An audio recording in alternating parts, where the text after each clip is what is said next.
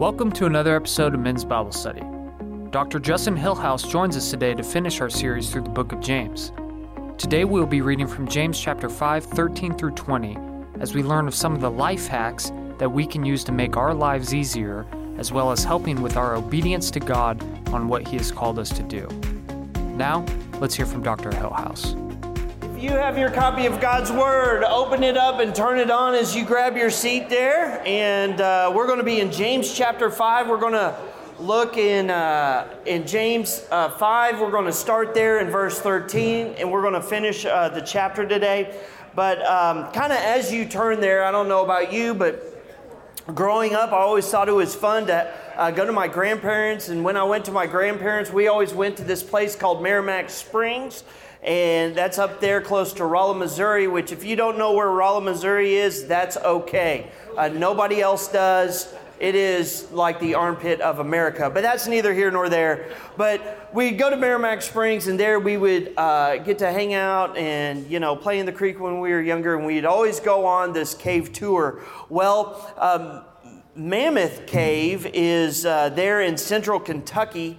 And in Mammoth Cave, it is one of the largest caves in the world. It's actually about 400 miles long. And it has all these little fingerings and goes out everywhere. I mean, 400 miles of cave. And when you go on the tour up there, they'll take you into this place at the very beginning, and it's called the cathedral. And, you have the stalagmites and the stalactites and the termites and all this stuff in there. And the guide will get up there, okay? The guide will get up there, and he'll stand in a place that's called the pulpit. And it kind of looks like a pulpit. And he stands there at the pulpit, and he gives a sermon. And he even tells everyone, we're entering into the cathedral. Everybody come around. I'm going to stand at the pulpit, and I'm going to give a sermon. And the guide will stand up there, and the sermon will be this: keep close to your guide. Amen. And that's it. And that's the sermon. Keep close to your guide. Amen. And then you will continue on the tour there at Mammoth Cave. Now, here's something to know about it. There's a reason why the guide says that. The guide says that because since the cave system is so big, 400 miles, and it has all these precipices and all these other fingerlings that go out, that people have actually gotten disconnected from the group. They've been lost on the guided tour, and they have died. They got lost in the cave, and they've died. They've actually gone down in there, and they found people that have died years and years back because they went into the cave and they could not find their way out. And it was this simple sermon that they give at the beginning of every tour: stay close to your guide. Amen. When you look at James chapter 5 and you look at the very end, what he does is he kind of leaves us some final thoughts, some final conclusions. And what I love is that it is just so simple. They are simple instructions for us, especially as guys.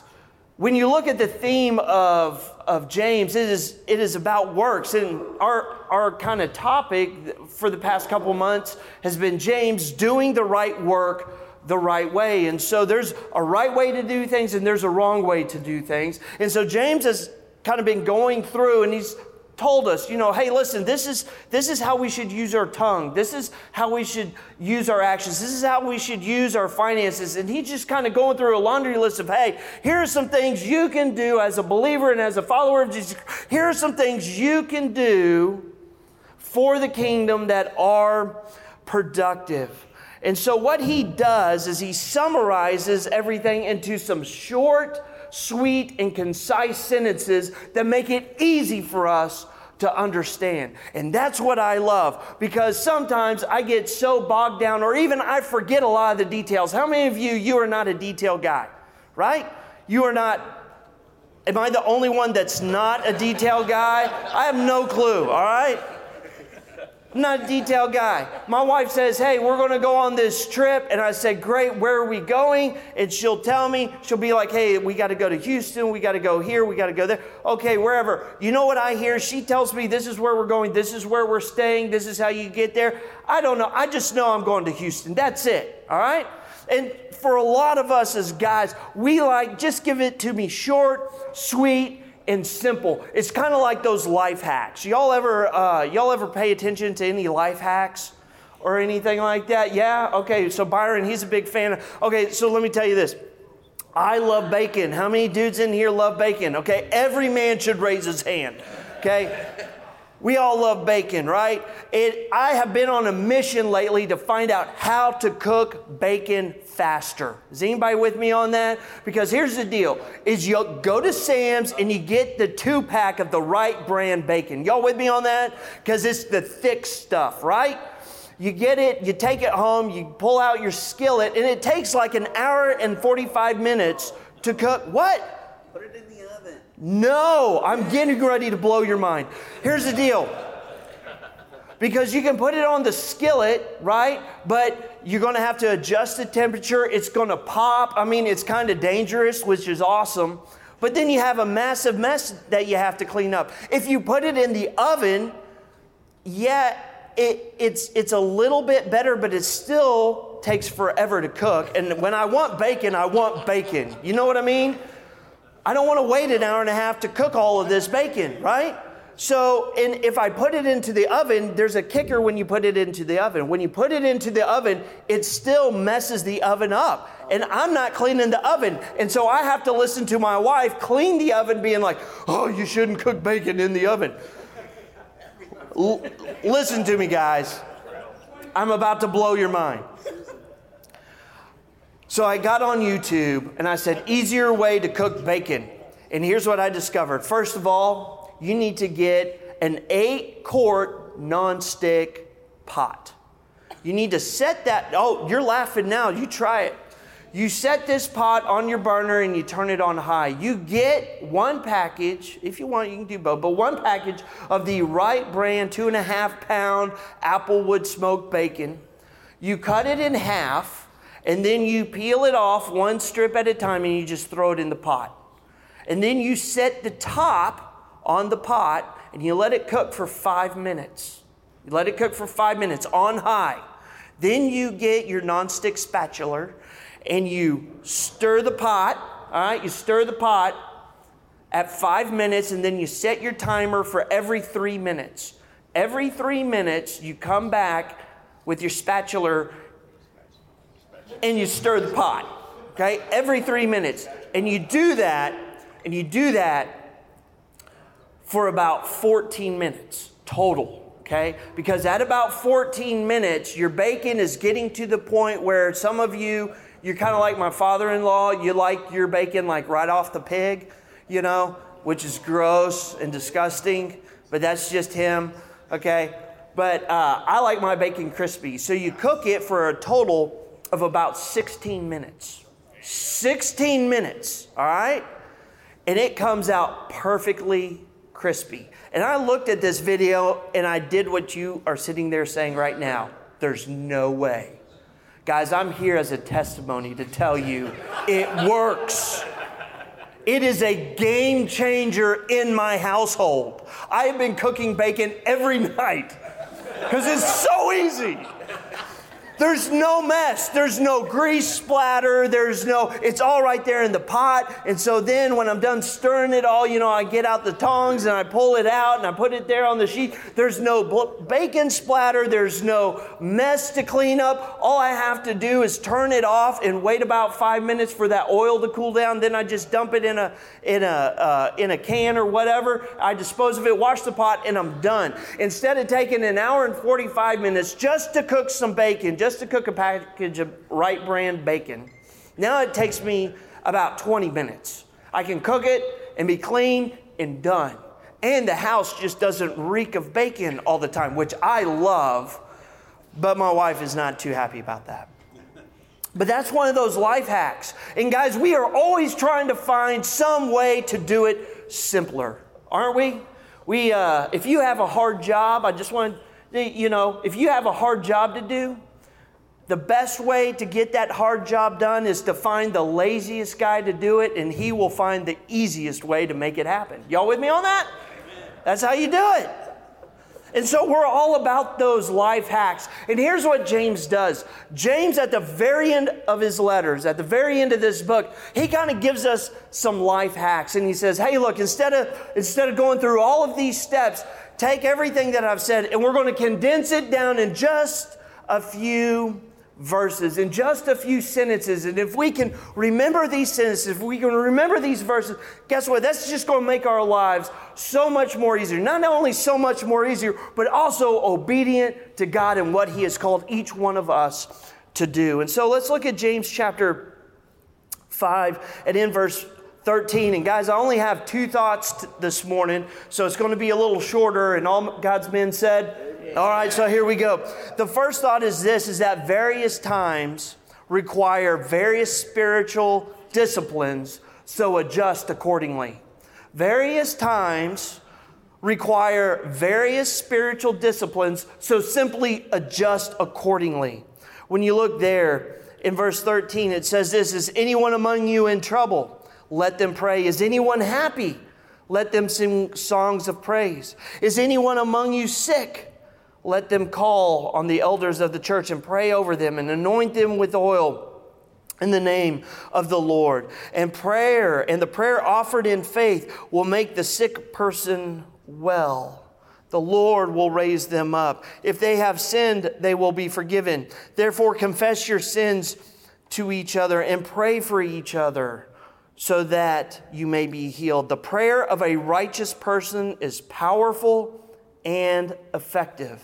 Elijah was a human being, even as we are. He prayed earnestly that it would not rain, and it did not rain in the land for 3.5 years. And again he prayed, and the heavens gave rain, and the earth produced its crops. If you notice, when our circumstances change, our behavior adjusts to those circumstances. There are times of prosperity. There are times of affliction. There are times of relaxation, and then there are times when it is intense. And so our situation, and as it changes, so do our reactions, but how we interact with God stays the same. In other words, we are constantly connected to God. And so those spiritual disciplines, they might change. But guess what? I'm still connecting to God. Look at it in verse 13 and 14. If anyone among you is in trouble, let them pray. If anyone is happy, let him sing songs. If anyone is sick, let them call the elders and pray over them and anoint them with the oil. If you notice here, there are two spiritual disciplines that James points out. First of all, he says, if anyone among you is in trouble, let them pray. If anyone is happy, man, sing. Man, sing. Handsome Greg, I'm sure you love that verse, don't you? Let him sing. I walked into church Sunday morning. I was fired up, ready to go. Of course, I had a pot of coffee before 5 o'clock in the morning. I was ready to go. And I know this is real spiritual, but I was listening to Neil Diamond on the way into church, getting ready. And Sweet Caroline? No, it was Kentucky Woman. And I walked in, and that's all the song I know. And if you know Neil Diamond, you know kind of his voice is like, ugh! And so I walked in and I was like, Kentucky woman, bum, bum, she gets to know you, bum, bum. And someone goes, hey, are you singing Kentucky Woman? I go, yeah, Neil Diamond. And said, yeah, let's keep it that way. And I was like, jerk. But anyway, I was in a good mood. And I was singing and I was celebrating. And it was great. And you know what's great? I was thinking about this is, it's funny the impact of worship. Because there are guys that are in worship right now, and they stand there, they put their hands in their pocket, And people around are worshiping, and God's Spirit is moving among the people, and they're just stoic, but then all of a sudden they'll break, and they'll start doing this, kind of going up on their, and then you'll see their mouth just kind of start to move. And what are they doing? They can't help it. Man, the joy of the Lord gets in them. And they begin to sing. It might be small. It might be tiny. You might barely be able to hear, but it doesn't matter. Man, God's beginning to do something in their hearts and in their lives. And you're beginning to see the joy of who God is. And here's what I love is Scripture just says, hey, listen, if there is a time to be happy, then be happy and rejoice. If there is a time to pray, then pray. You ever walk into a room and read it wrong? Ever walk in and be like, hey, everybody, and they just kind of look at you and you're like, ooh, my bad? Or you ever walk in all mopey? Everyone's happy and laughing? Man, what does James say? He says, look at the situation, read the situation in the room when you enter it. Read the situation and what's going on in your heart and in your life. And gentlemen, there are times when you need to pray. There are times when you need to give. There are times when you need to laugh and rejoice and to sing. But when you do it, do not do it under your own power, but rather do it with God. Do it with Jesus Christ. In everything that we do, in every circumstance, in every situation, make sure God is involved. When you're happy, make sure God gets the praise and the glory. When you're praying, make sure that you're calling out to Jesus Christ. Man, if you're struggling through something, make sure you turn to a fellow brother and ask for help. When you break it down, you see that during afflictions, we should have prayer. If anyone among you is in trouble, let them pray. Psalm 50, verse 15, and call unto me in the day of trouble, and I will deliver you, and you will honor me. I really like that. Right there you see prayer, you see struggle, and then at the end, what do you see? You see happiness, you see joy. In your day of trouble, call on me, I will deliver you, and then you will honor me. In other words, we'll turn around, we'll sing. Thank you, God.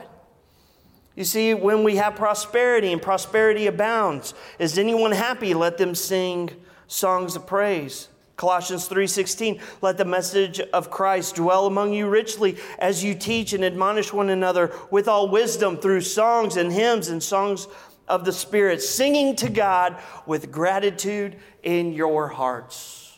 Man, I just want to encourage you guys. We men should be the loudest ones singing during worship because we have so much to be thankful for, do we not? We have so much to praise God about. Handsome Greg, I want a commission for all the pub I'm getting you right now. You know what I mean? Okay, thanks. If you look here, it says sickness. Sickness should cause us to care for one another. Sickness should cause us to care one another. I mean, go in and read the room. If somebody is sick, man, minister to them. Help them out. Give them a call. Say, hey, are you doing okay? Do you need anything? It says this, in the prayer of a prayer offered in faith will make the sick person well. The Lord will raise them up. If they have sinned, they will be forgiven. I like what Romans 15:1 says. We who are strong ought to bear with the failings of the weak and not to please ourselves. Righteous living and right living is a choice that God rewards. Look at this. Therefore, confess your sins to one another and pray for one another so that you may be healed. The prayer of a righteous person is powerful and effective. John 9:31 says this, we know that God does not listen to sinners. He listens to the godly person who does His will. And then James gives us an example of Elijah. And Elijah is this dude that is in constant communication with God. Everything that he does, God is involved in his life. And Elijah makes sure God is involved in his life. And if you don't know this story, there's this story about Elijah and how the children of Israel have turned their back on God. And so Elijah throws down a challenge and said, okay, fine. It is Baal and Asherah against the one true God, the God of Israel. And they meet at this place called Mount Carmel. And Elijah shows up, and it's just him.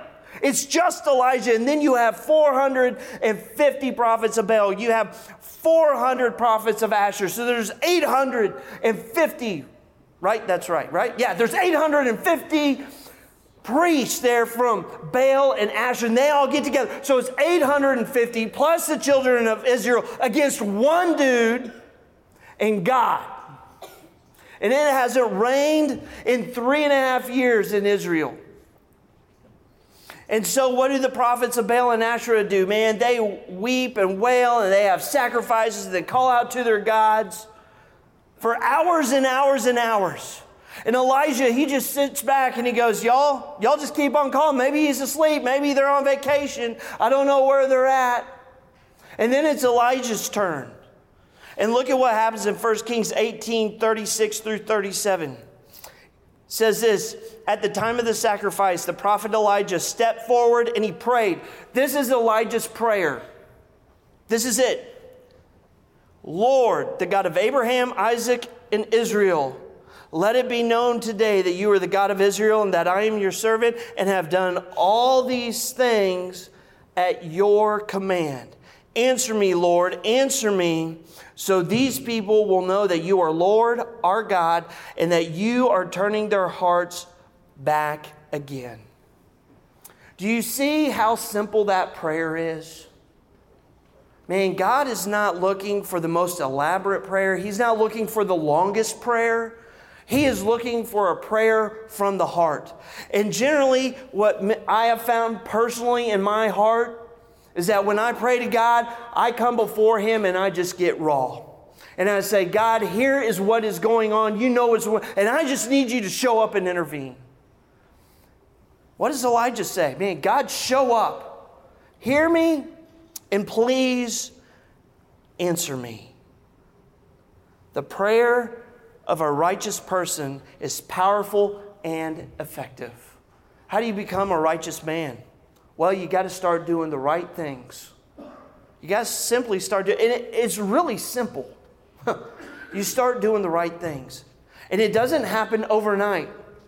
It builds over time. It is making one right decision after another right decision, after another right decision, after another right. And it continues to grow and it continues to build. Making right decisions is a habit. It's a habit. Especially when it comes to us and the way we live and what we do and what we say. I could say this or I could say that. There's a right decision there. I need to say the right thing.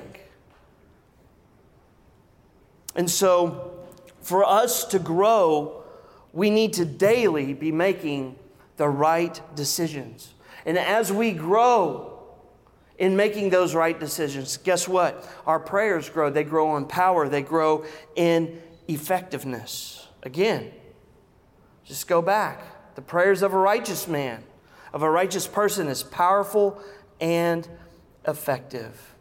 Donald Whitney said this. He said, spiritual disciplines are the God-given means by which we are to bring ourselves before the Lord. And as we enjoy a growing relationship with Him, through them, He changes us for the purposes of godliness. That is, He makes us more like Jesus. In every situation, there is a spiritual discipline that we must present, that we must walk into with. And James just gives us a very simple kind of template. Hey, look, there is a time for prayer. There's a time to rejoice. And then all the stuff in between there's something that God wants you to be involved in. And there's something that God wants you to do and be in that situation. And this kind of leads us to our second thought, which is simply this: look out for one another. So he simply says, hey, listen, there are certain times when you need to use certain disciplines. As a matter of fact, in all things, there's a certain discipline that you need to use. And then after that, He says, look out for each other. And I really love this. If you look in verse 19 and 20, it says this, my brothers and sisters, if one of you should wander from the truth and someone should bring that person back, remember this, whoever turns a sinner from the error of their way will save them from death and cover a multitude of sins. That's how he ends it. And I like it because when you look in verses 19 and 20, you kind of see two types of salvation. The first type of salvation is saving a brother or sister. It is saving a brother or sister, someone who is in Christ and who knows Jesus as their Lord and Savior, is saving them from sinning and doing wrong. In essence, it is our form of accountability. That's what it is. And I know accountability is kind of one of those words that kind of as guys, I feel like it's gotten like a bad reputation. Y'all with me on that? Because when I think of accountability, especially for us as brothers, it's like we have to sit down and we have to kind of like confess our sins to each other, right? Are y'all kind of with me on that? Some of you are like, yeah, it's kind of like that. This is what accountability is for us as guys. And let's break it down and make it really simple. Accountability for us as guys, especially as Christians, is simply this. Dude. That's it. Because you know what? When somebody looks at me, you're with me on that, right? Because when I'm sitting around and I'm with other Christians and I pop off and say something that maybe I shouldn't, which is pretty often, I get this look and then someone says, dude. And you know what that means? That means, man, what were you thinking? What were you saying? What was going on in your heart? And automatically there is a conviction there. There doesn't need to be a long discussion about it. We don't need to go back into the back and pray about it. It just needs to simply be, dude. Or it's like my son would say, bruh. Bruh. But for us as guys, that's all it really needs to be. We don't need to sit down and talk about it. We don't need to sit down and ask how you were feeling about that. We just need to simply look at each other and go, dude. And no more needs to be said. Because guess what? When that guy turns and looks at me and he says, dude, I know what he's thinking as a Christian. I know he's sitting there and he's going, man, you shouldn't have said that. Or man, you shouldn't have acted in that way. Because automatically there's conviction in my heart and in my life. Because I'm going to know I definitely did something wrong. And they know that I did something wrong. I mean, that's like half of our conversations. Fraser and I'm always like, hey, Fraser. And he's like, dude, what'd I do? That's accountability, though. And for us as guys, sometimes and most of the time, that's all we need. That's all we need. You got a guy at the office that claims they're a Christian, and yet they have a potty mouth. Just look at them one time. They start going off and go, dude, and see what happens.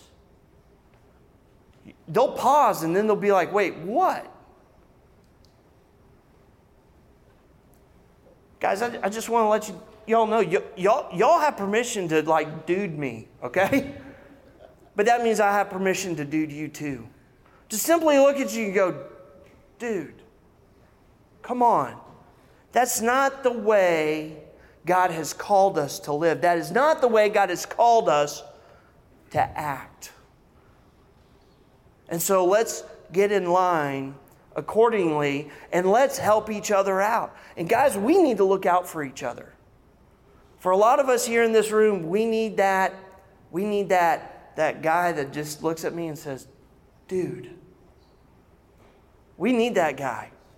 We need a guy to look at us when we're messing up and say, dude. We need a guy to call us on the phone and be like, hey man, I don't know what you're going through, but dude. We need that guy. And we need to help each other and we need to encourage each other to live righteously. Can you imagine here in this room if we all left and we all just looked at each other and we said, hey man, you have a great day and you live for God. Now I'm going to call up, I'm going to follow up on with you. How do men grow? We grow together. That's how we grow.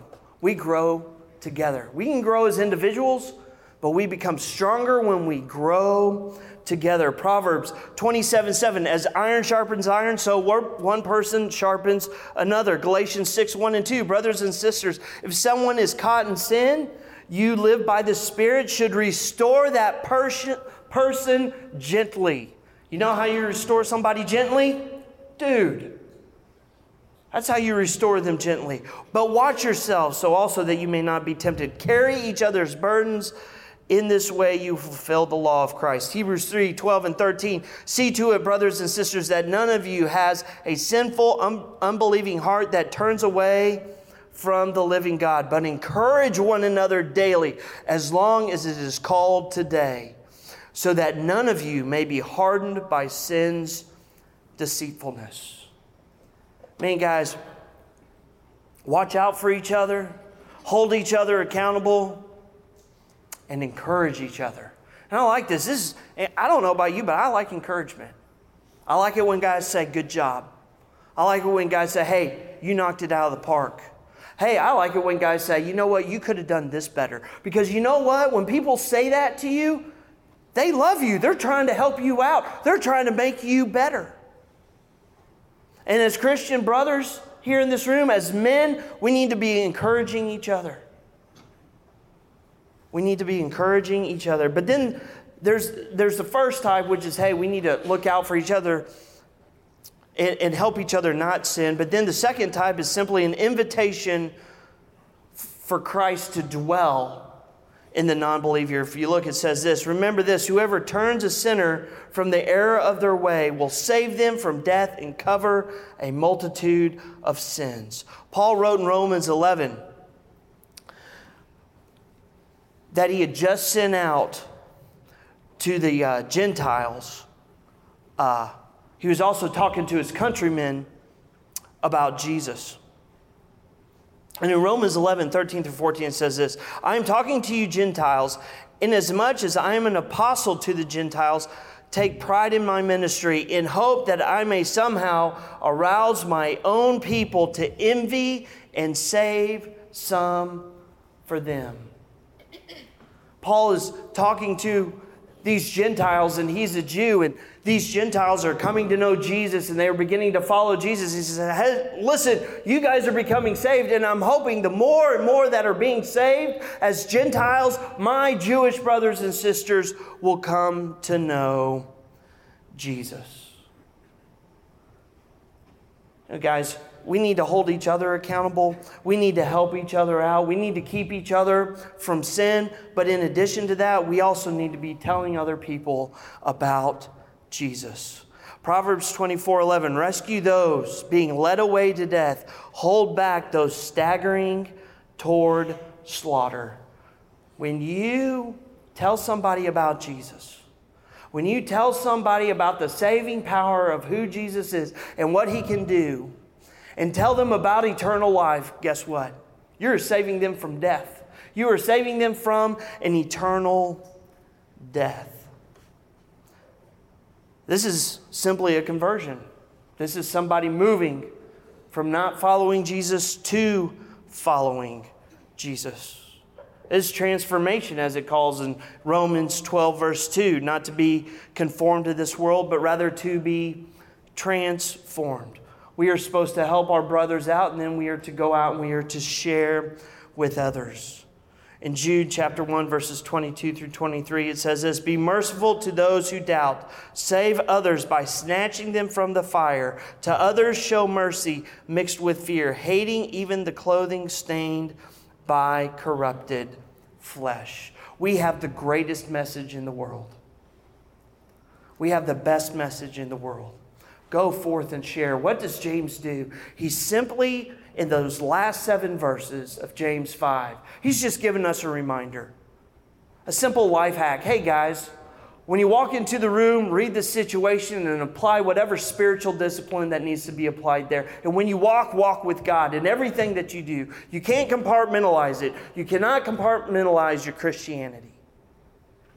Everything that we do, we are little lights in this dark world. So go and be a light in every place and in every situation. And as you go, encourage one another, support one another. Be the guy that says, dude, and be the guy willing to accept the dude and to change and to share Jesus with those around you. It's very simple, isn't it? I mean, we summed up like 4 months in James in just a few sentences. So guys, that's my challenge to you. Encourage each other, share the gospel, and live how Christ would want you to live in every moment and in every situation. Let's pray. God, we love you. We thank you for this day. As we go our separate ways, God, I ask that we would honor you and glorify you in everything that we do. Father, if there needs to be a time to sing for joy, then God, let us sing and let us sing loud. If there's a time to pray, may we pray. Father, if there's somebody here that needs to be held accountable, God, that needs help, that's struggling through that secret sin, Father, we just ask that you would bring them help. And Father, we might be the help that they need. And so God, may we also be faithful to share your good news of your Son, Jesus Christ. God, we love you. We thank you. And may our hands be productive as we go our separate ways today. It's in Jesus' name we ask all these things. And all God's men said, y'all have a great day. Take care. Bye-bye. Thanks for tuning in to today's Bible study. For more information regarding Cottonwood Creek, go to cottonwoodcreek.org. And we hope you tune in next time for more episodes of Men's Bible Study.